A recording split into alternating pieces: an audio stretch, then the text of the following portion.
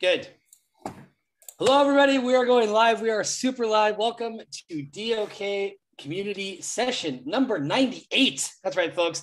In just over a year, we're going to reach 100 live streams, meetups that we've done as a community. The 100th will be next week on Thursday. You can bet that we'll be doing something special. There'll be some live music. We'll have some prizes we'll be giving away. Also going to do a quiz just to see how much you really know about the DOK ecosystem, about some of the different speakers that we've had, the different topics that we've covered, and different things that kind of make us unique. Today's speaker comes from a company, Civo, that's also one of our sponsors. So big shout out to Civo. I was telling Dinesh before we got started that Civo just got a super rock solid dream team of rock stars. We've had the pleasure of having Alex Jones with us when he actually wasn't at Civo, but now is. Definitely a big fan of his. Big shout out to Anais, who's in the audience as well. I got to meet David in KubeCon, I believe, so big shout out to him too. Kunal Kushwaha, of course, Siam. Anyway, Ricky, we can go on and on, all the wonderful, Sophia, all the wonderful folks that work at Civo.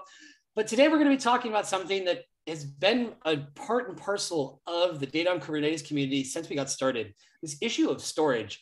People will tell you it's delicate. People will tell you it's dangerous. If you've ever moved house, you know that moving stuff can get complicated. Things can get broken, things can get lost. So when companies are in this situation and need to think about moving their storage from one provider, from one vendor to another, how are they going to do that? And that's why the wonderful title that Dinesh got for today, it's not me, it's you. I think it's a very nice way of putting it. Dinesh, welcome to the Data on Kubernetes community. Wonderful to have you with us. Can you just tell us about who you are and how you got it, how you found yourself in a position where you'd even have to be considering these difficulties, challenges of moving one, storage from one place to another? Yeah, hi. So Dinesh, I'm Director of Innovation at Civo, one of the members of the team that are there, and yeah, we've got, as I said, a great team. And actually, all of the code that I'm going to be demoing today is none of my code. This is all David's code. So I'm going to pretend to take all of the credit, but in reality, if it goes wrong, I know where I'm pointing the finger. So that's also the title. It's not me, it's you. So we know it's going to exactly.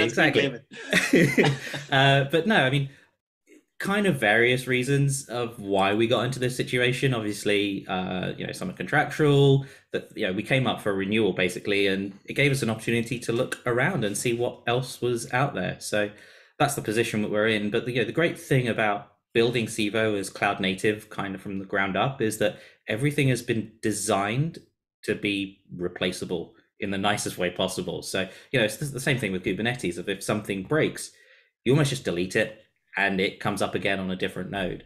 That idea with data as well, of you delete your PVC and you can have some sort of process that either restores it from backup or, as we're going to go through today, allows you to migrate from one PVC to another.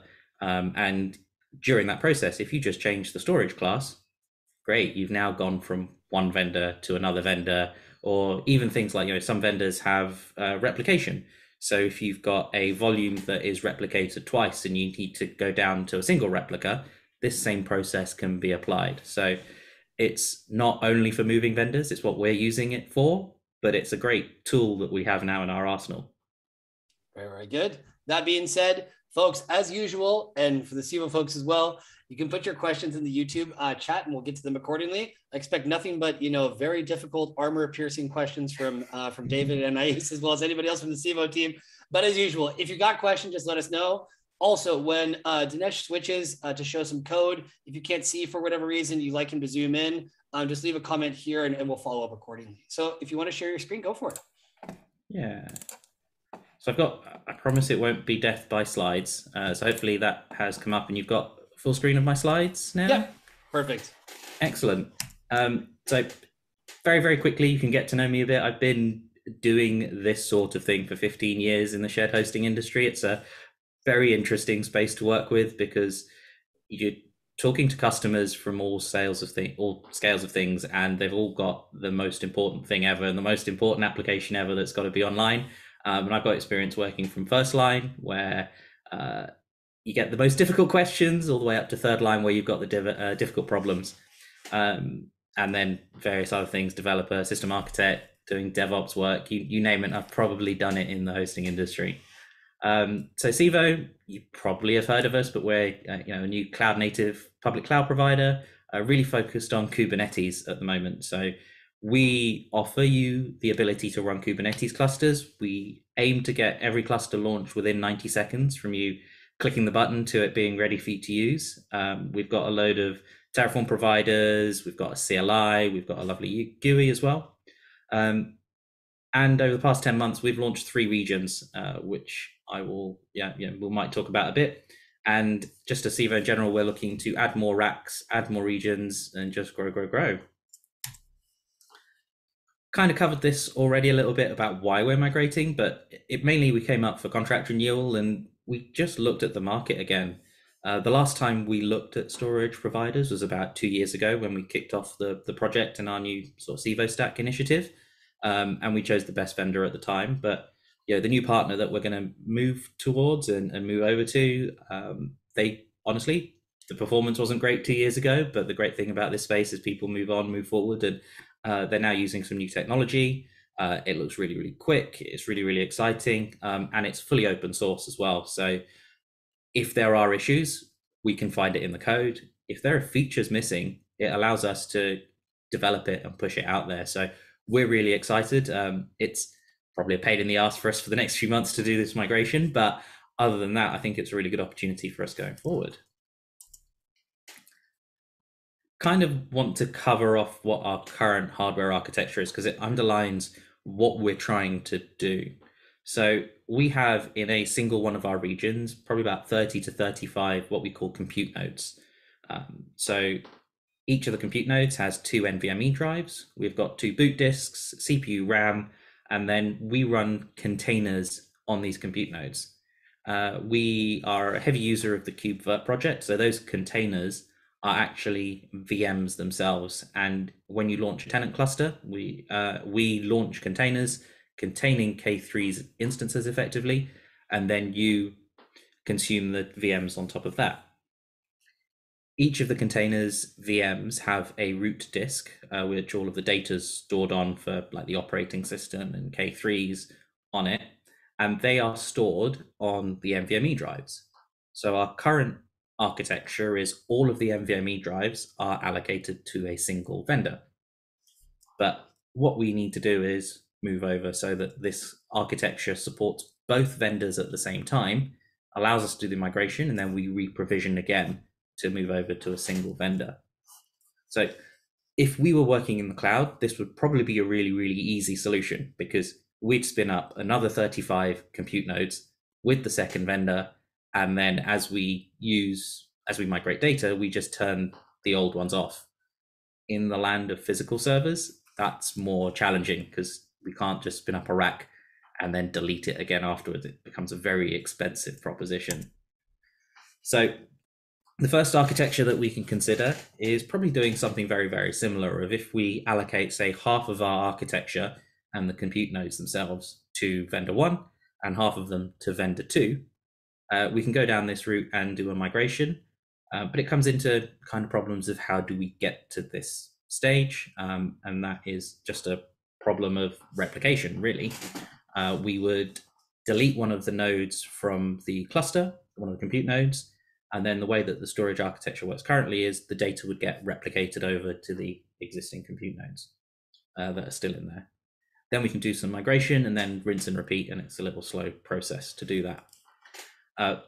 We might go down this route. It's probably not been decided yet, but the other option is that we have 2 NVMEs in each of the servers. So we can actually just remove one of the NVMEs and partition our supercluster in this way. We're not decided yet, but this is these are 2 options that we could go down. They both have their pros and their cons. Probably less data moving around with this one before we do our migration, but it's more challenging to do because you're kind of splitting concerns on a single compute node. Either way, whichever one we go down, we've got a migration process to do. So what we need to do at a very high level is shut down the VM that's running, migrate that data, update the object, start it up, and then remove the old data. Very, very simple. And, thankfully, due to some of the tools out there with KubeVirt, it does seem very simple. So what I want to do is I'll switch over to a terminal now. Quick question on that before you get over to the terminal. Yeah. When we're looking at this migration process, who are the stakeholders that are going to be involved in that? So it's the SRE team. They're the ones that are going to be actually running it. And from a sort of end user customer point of view, there's probably not a whole lot of involvement because we offer Kubernetes. Everyone is deploying clustered services.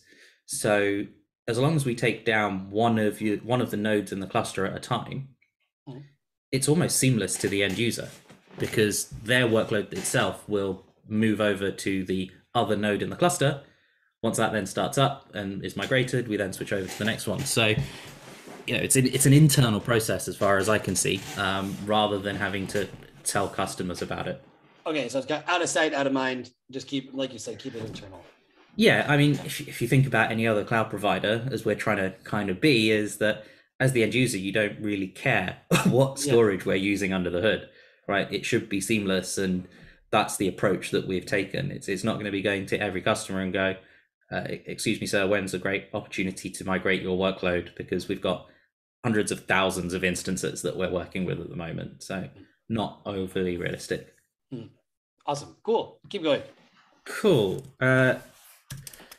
How does that look for size? Shall I just make that single screen bigger? Let me do that. Yeah, probably the best way to go. Yeah. How does that look? I think it looks good. And folks, just remember, feel free to let us know in the YouTube comments if you want me to zoom in more, but I think we should be good for now. Cool. I have had feedback that I type very quickly, so I can just hear it. I will slow down, but if I'm just scrolling through stuff, just shout and I will happily explain stuff. Okay. So what I've got at the moment is I'm connected to one of the superclusters, and I've got a dev node. So it's only for me, but it runs the same stack that we run in production from a software point of view. We're also, as I said, Kubernetes all the way down. So I'm using just some shortcuts here, which is from the ZSH plugin. So KGP, kubectl, get pods. I'll explain these as we go along. What we've got here, if you've not seen KubeVirt before, is every VM is running as a pod, and they're called these Virt launcher pods. You've also got a custom resource called a virtual machine, or VM, which links through to that pod. And you can do operations as you were doing any other IaaS provider. So you can stop, you can start, you can restart instances by using a virtctl command. Virtctl stop. Let's just take this instance, stop. And under the hood, that just terminates the pod that is associated with that instance.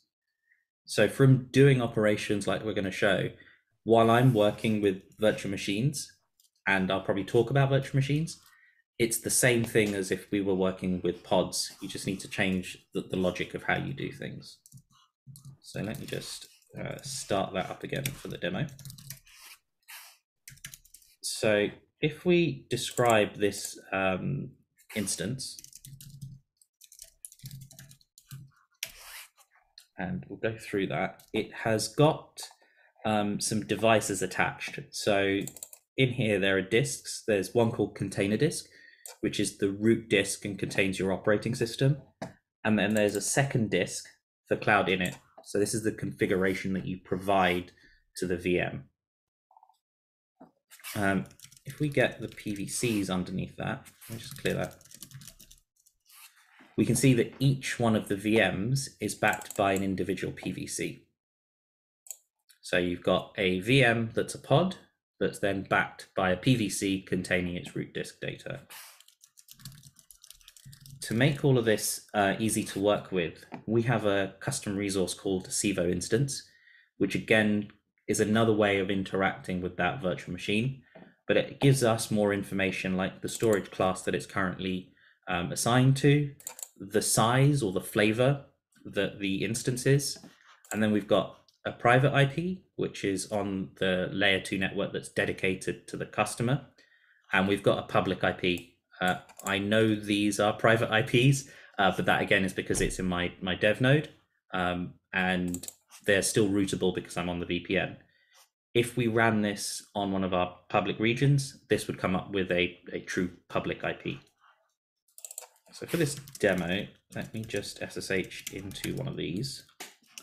And what we've got is a fully fledged Ubuntu instance here.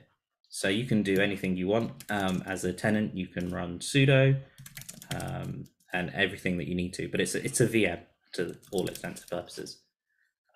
What I'll do is I will touch a migration file on here. I'll edit that, just say hello DOK. So rather than this now being a vanilla instance that I launched about an hour ago, this is now customized, and users have logged on, they've installed applications, they're just doing everything that they need to do.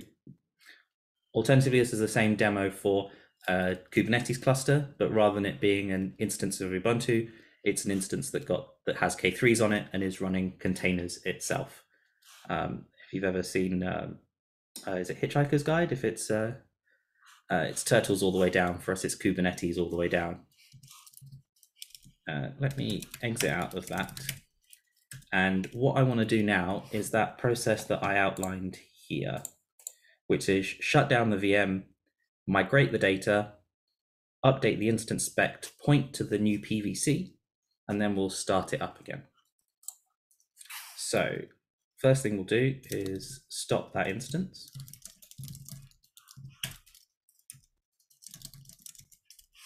And we should see, great, it stopped.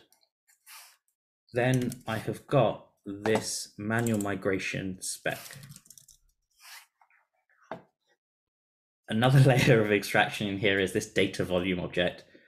What it allows you to specify is a source for the data that is contained within a PVC, and also a storage class for that. So if I create that object,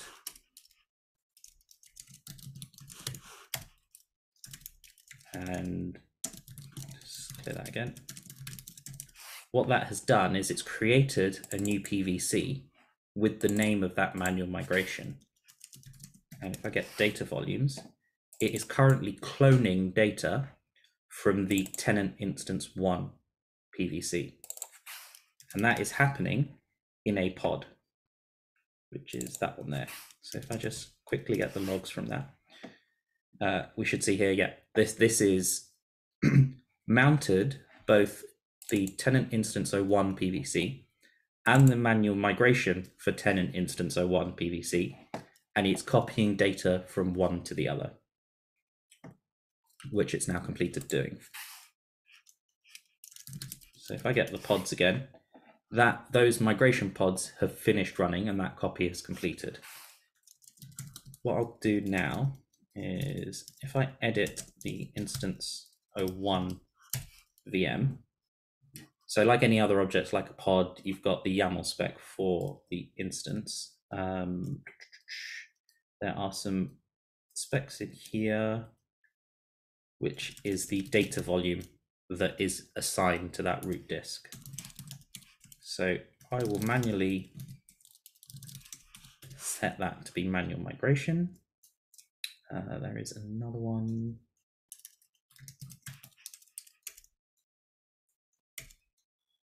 I think that, oh yeah, this is the data volume template. So like you've got with a pod, you've got the PVC that you're mounting and then where you're using it. It's the same thing in here. You've got the volume that you're using and then how you're mounting it inside the VM. So what we'll now do is if we get the data volumes, we'll delete this old data volume because in theory, we don't need it anymore. And demo gods, be kind. So let's get the data volumes again. We now only have the instance 01 that's been migrated. And in theory, if we start instance 01, we have a pod that's creating and it is running, which means that we've not had any errors mounting the new PVC. If we get the Civo instances, we should see as well that it is running and it's maintained that same public IP that we had before. If we SSH to that, in theory, nothing has changed on this. So the uptime should only be a few seconds because we've just started it up. We have a file in here and it's got all of our data in it. If we exit out of that and we get the PVCs, we can see that we've gone from storage class local path to local path migration. Any questions on that process before I move on? Just real quick, and we don't want to throw Dave under the bus in terms of the code, but to get to this point, were there any surprises along the way of things that you didn't necessarily expect or anticipate? That's just honestly, I think David kind of said that it was quite simple to get to this point and quite surprisingly simple. So we're using CDI, containerized data importer from KubeVirt. Okay. It was initially designed so that you could point it to an HTTP location of an ISO. So, Ubuntu provide daily builds of their ISOs, so do Debian and CentOS and stuff.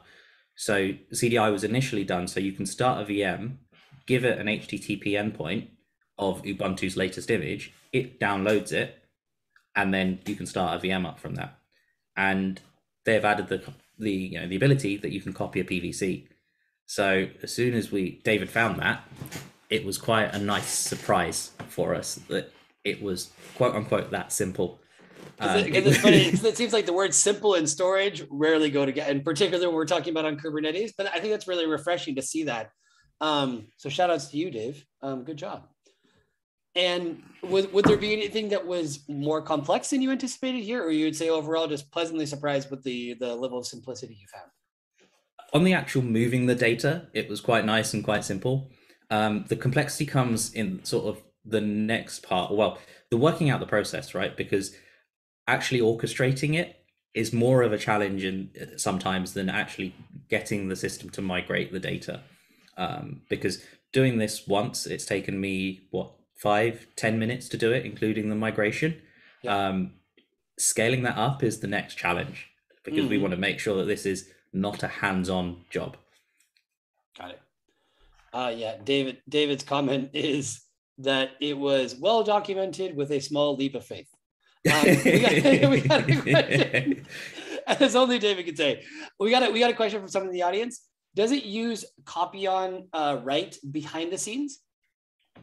That is a very good question. I don't think so. I think they are just image files, which are completely block allocated, and then you're relying on the kind of underlying storage provider to not write zeros and do things like the provisioning. So I think it's an option because libvirt would support it.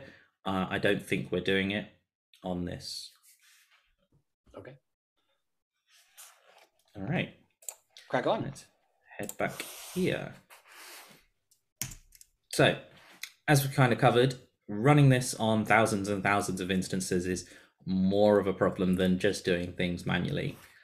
Not only is it time consuming, sort of using up a person to do all of that, it's likely if you're doing this lots and lots of times, you're going to make a mistake. It's just human nature. As good as you are, it's going to happen. So operators is the way forward. In Civo, we use operators a lot. The Civo instance object is part of an operator, and that is orchestrating the creation of that instance, the allocation of the network and everything there. So when it came to working out how we automate this, operators were the way forward.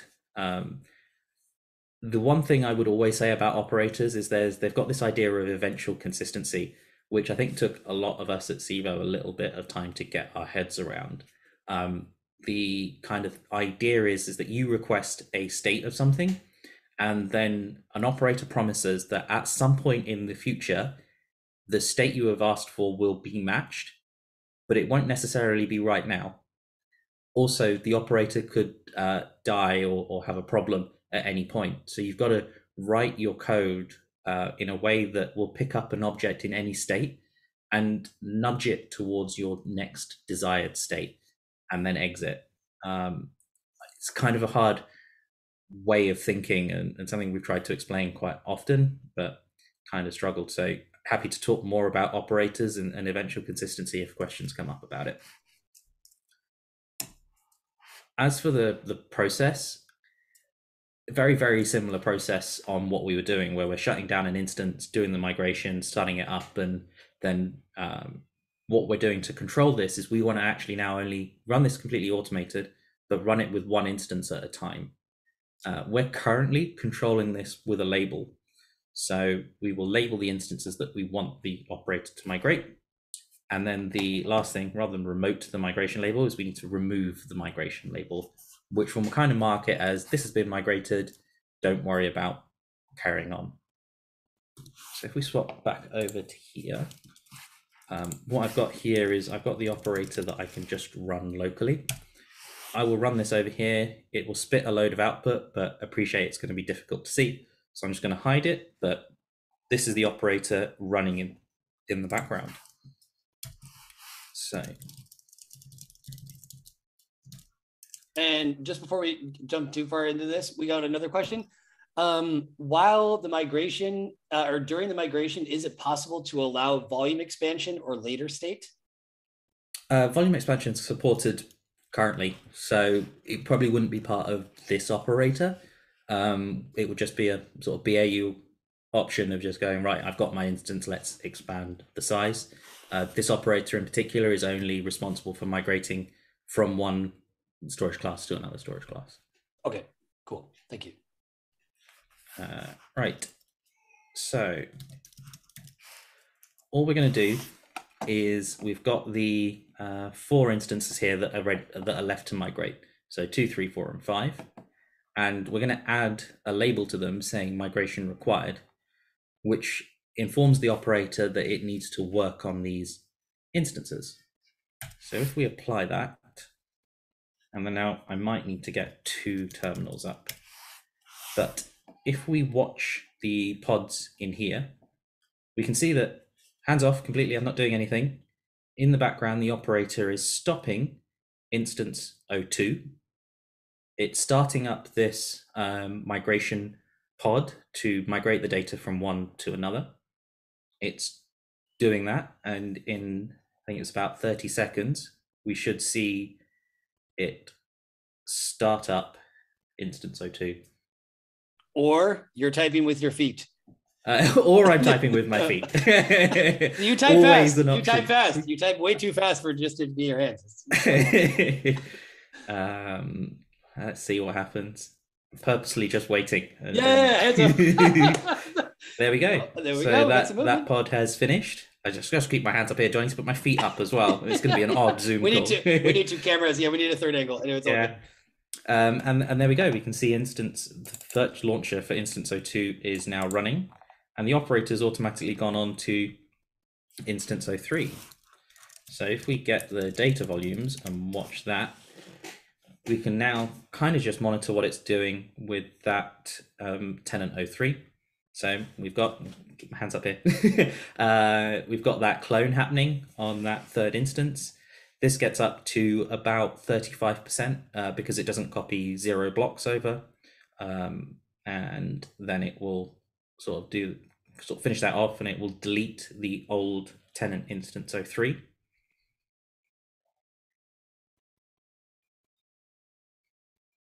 So it's come up here on the watch because it's been deleted. It doesn't actually tell you it's been deleted, but if we get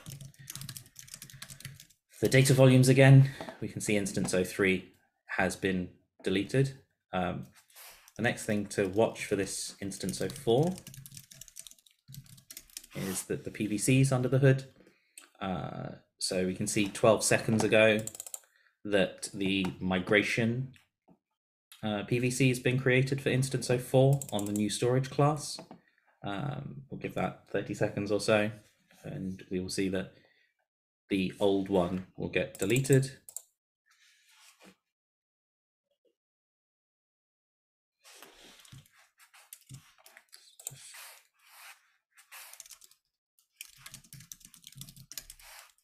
There we go.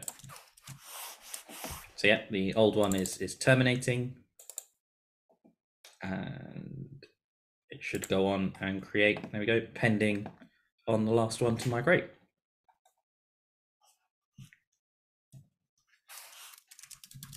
Let's just sort of watch that instance 05 from a virtual machine point of view. All right, saying it stopped. It will finish the migration and it will automatically start up again.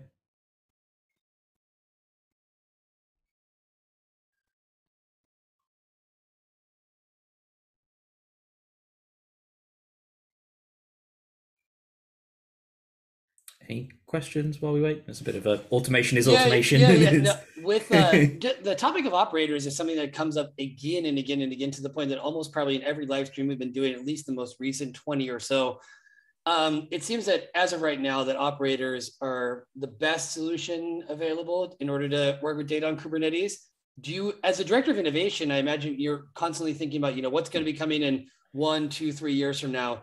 Do you imagine that other kind of solutions will be out there, or deeper integrations that will allow folks to be working with data on Kubernetes apart from operators?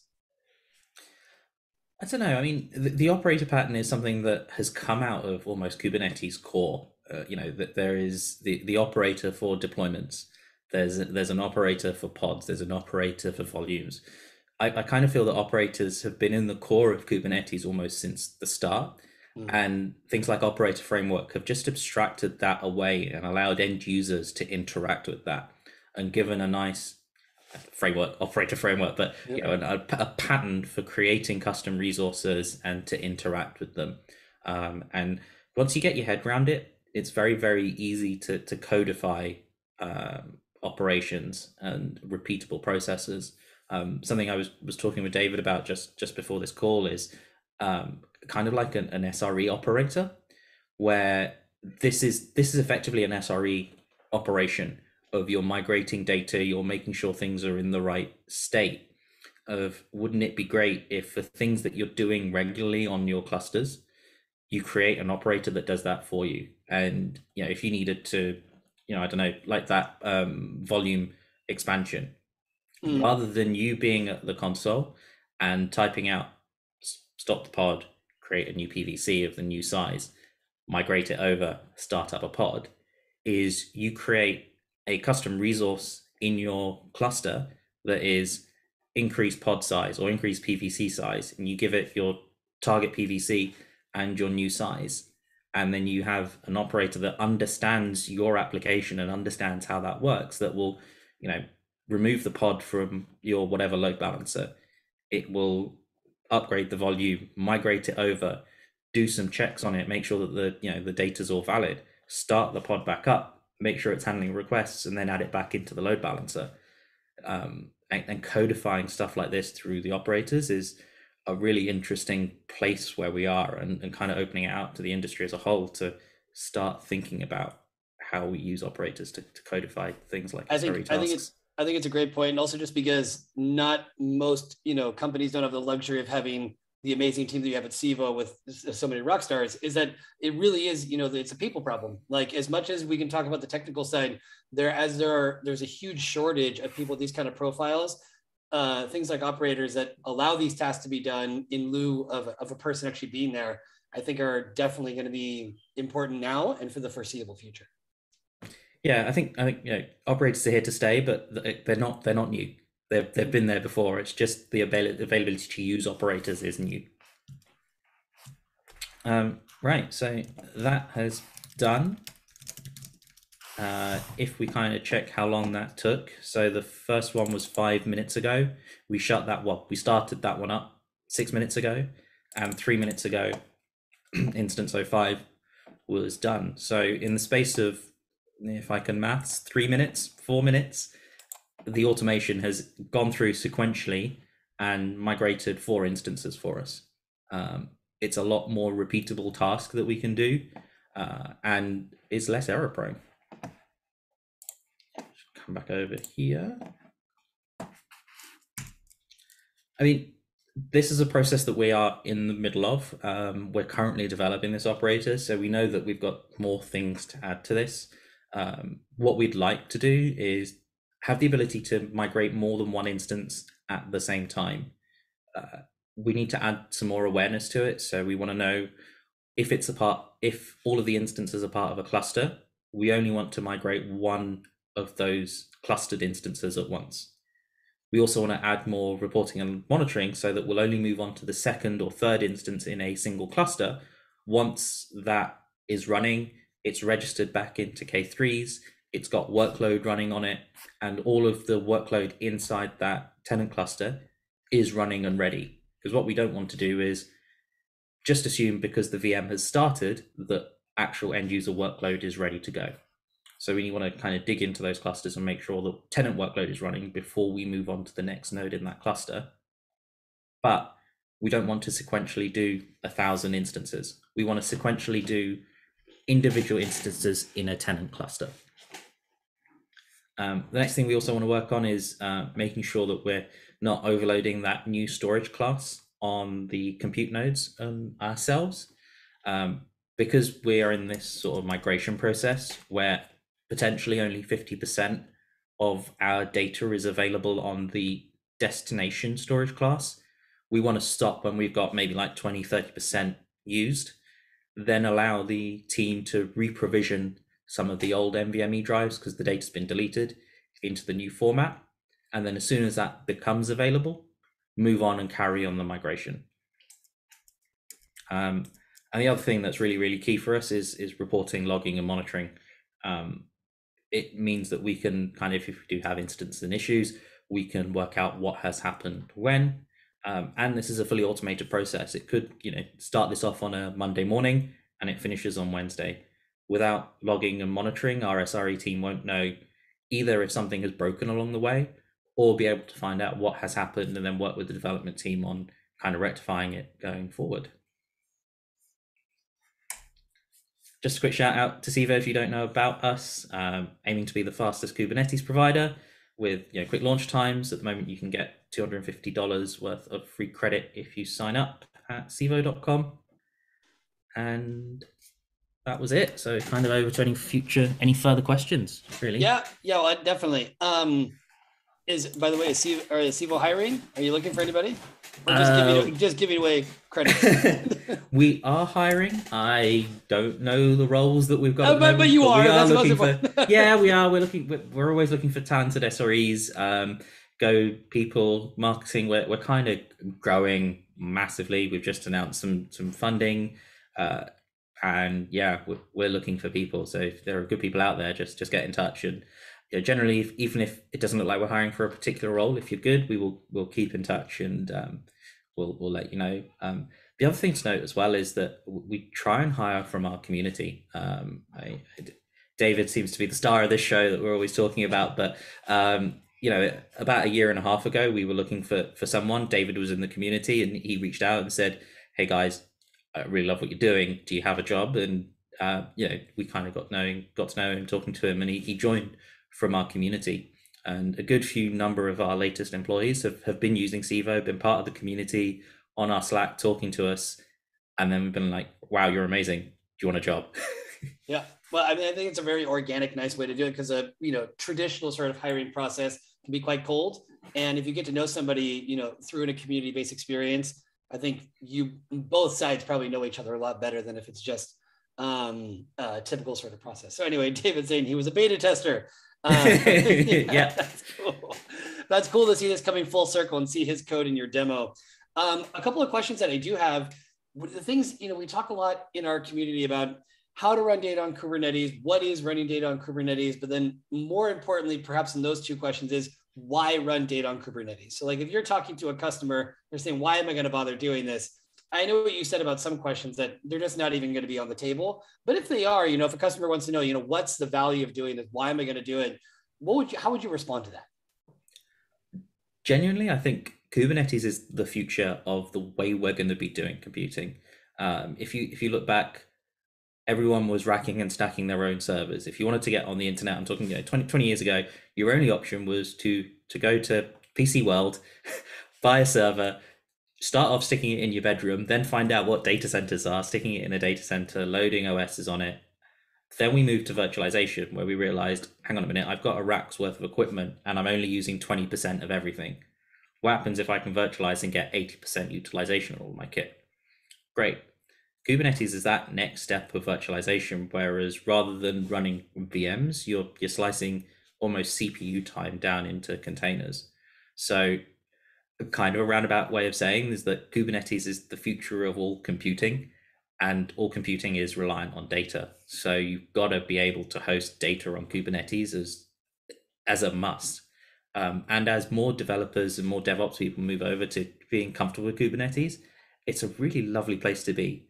You know, I've done that journey. I've been working with racking and stacking servers. I've been there for the introduction of virtualization into a company. I've been in a managed service provider where you're running VMware and KVM, and you're trying to do that. Kubernetes is a much more lovely place to be because it kind of solves that promise of eventual consistency of, I want 3 pods, I want 3 VMs running in this current state. Kubernetes there in the background, and it's got your back of, you wanted 3, there are only 2, I'll start one up. Or you wanted 3, oh, there are 4, I'll just shut one down for you. So that's really nice. But the other thing is it changes the way you host and write applications, because you're writing applications to be in a failure scenario of, rather than assuming that you've got your one server with your WordPress site on it that has to be up if not the business goes down. You put that into a Kubernetes world and you go, oh, I have to assume it's going to fail. And it's just a much nicer place for everyone to be in, because you don't have the business going, why is my WordPress site gone offline? It's like, oh, WordPress failed, but the second replica just took over all of the load, and 20 seconds later, it was back up to full resiliency, and I'm still asleep in bed and I didn't know about it. Wow, that's very well synthesized. And particularly with the last point that you're mentioning, because we've had different folks on here talking about SRE principles, and when we talk about SLOs, SLAs, SLIs, is like an assumed part of this is going to be failure, and that's okay. But like you said, is that's why you have then replicas to keep things going if there is a problem, but just building that into your model of understanding this is going to be part of it, but we're going to be prepared for it by having a proper plan in place. A couple of other questions. If you had a magic wand, because we were talking about simplicity earlier, excuse me. If you had a magic wand, what would you do to make running data on Kubernetes easier? I guess just getting David involved in every project? I mean, yeah, that's perfect. If you've got a cloning machine, we can just clone. I mean, perfectly. But clone me, and I'll be on the beach while this version of me is here. That would be ideal. That'd be nice and simple. But I think the issue has been with data on Kubernetes is that data hasn't been designed for failure, right? You go back to what I was saying about WordPress is there is a single MySQL database behind it, and things like that haven't been designed for either a clustered workload where something is going to fail. So that has always been the challenge of data. Actually writing data in a Kubernetes environment is not difficult. It's a kind of solved problem. You've got some block storage, you write data to it. The problem is always at the application level, that things like MySQL or Postgres or even WordPress with your upload directory, it's assuming that there is one upload directory that is always online. And that's the biggest challenge of moving data to Kubernetes, is finding applications and writing applications that expect failure at a data level. Mm-hmm. Good. Question from the audience. What are the chances of the migration failure cases? So with the way that the operator's written is that if there's a problem with that migration and it fails to copy data over, the VM won't start, and then it won't delete the old PV. So the operator is written so that it will go, oh, VM hasn't started. Let me just reattach the old PV. We'll start the VM up, get the customer running, and then we'll work out how we go back and fix it. And that's more of a manual process of that reporting and logging thing of like, I have failed. The operator isn't going to be intelligent enough to work out why it has failed. All it's going to do is fail safe, fail happy, get the customer and the VM up and running, and let future David sort out that failure. The future. We see David in it, solving that. Exactly. No, that looks good. That looks good. Okay, one last question before we wrap it up. This is actually the first time we're doing this, so lucky you, as you work in innovation. But something just a nice touch is to try to get a little bit more knowledge about you as a person, things you like to do, etc. So what I want to ask is, if you could run data on Kubernetes with a single person, superhero, historical figure, musician, actor, doesn't matter, who would it be and why? Oh, that's a really good question. I mean, weirdly, the first person that came to mind was Jean-Luc Picard from Star Trek, which, he just seems like he's always, either if he doesn't have the right answer straight away and makes a mistake, probably the thing about Picard is he's got a team around him that kind of steers him back in the right direction. So maybe if I expand that to the Enterprise, if I could run data on Kubernetes with the Enterprise crew, that would be awesome. No, but that's cool. I like that. I think that's also, once again, is that we had a wonderful live stream with the guy. Oh gosh, what was his name? I'm trying to forget now. Oh yeah, Salman Iqbal, who's also in the UK, about backup and restore. And he's like, do not treat Kubernetes just as a technical problem. You have to make it a people opportunity. And so that's what you said, is that even if you don't have the right answer, if you have that solid team with you, then, and you very much do, obviously in Civo, you're in great hands. That's a lovely answer. So good job being the first person to have to do that. We got one more question. Yeah, go ahead. But so any session in use related failure? Can you repeat that? Any session? Sorry, yeah, this is all that's written. These questions are very good in brevity and not necessarily strong on depth. It says, are there any sessions in use related failure, talking about the migration failure cases? I'm not entirely sure I understand the question. So that's okay. No, don't worry. Well, this person is always in our live stream, so we'll just invite him to continue the conversation on Slack. So you can feel free to share the question there. Last but not least, let me just, I got to share my screen really quickly, because while you're talking, we also have a tradition where in the middle, throughout the course of our live stream, something else is happening in the background. And that is our amazing, let me know when you can see my screen. Yeah. So this is our amazing graphic recorder, Angel. So it put together this drawing of all the different things that were mentioned, and was able to include David as well. So it's very important. David there on the right. So all the different things that we were being mentioned as talking about this issue of, migrating storage from one vendor to another. Really, really good stuff. Dinesh, it was a pleasure having you. If people want to find you, because you're a little bit more secretive, more difficult to find than some of your Civo counterparts, but what's the best way to reach out? Best place sadly is on the Civo Slack. That's me on there. That's okay. Yeah, because it's kind of just where I am all the time, because I kind of live and breathe Civo. So that's where you find me, and feel free to reach out there. Yeah, feel free to reach out. Seriously, they've got a rock star team of amazing people there. Can't speak highly of them, too highly of them. Looking forward to having more folks from Civo on future live streams. I really like that Star Trek reference. That's a great way to finish. I love that. That's super good. That's going to be tough to beat. So you can definitely be sure to see some of that stuff in the follow-up. Dinesh, thank you very much. It was a pleasure having you. Thanks to everyone in the audience. If you want to continue the conversation, jump in our Slack or get in the Civo Slack. Get those questions answered directly. Take care, man. Thanks, everyone. Bye.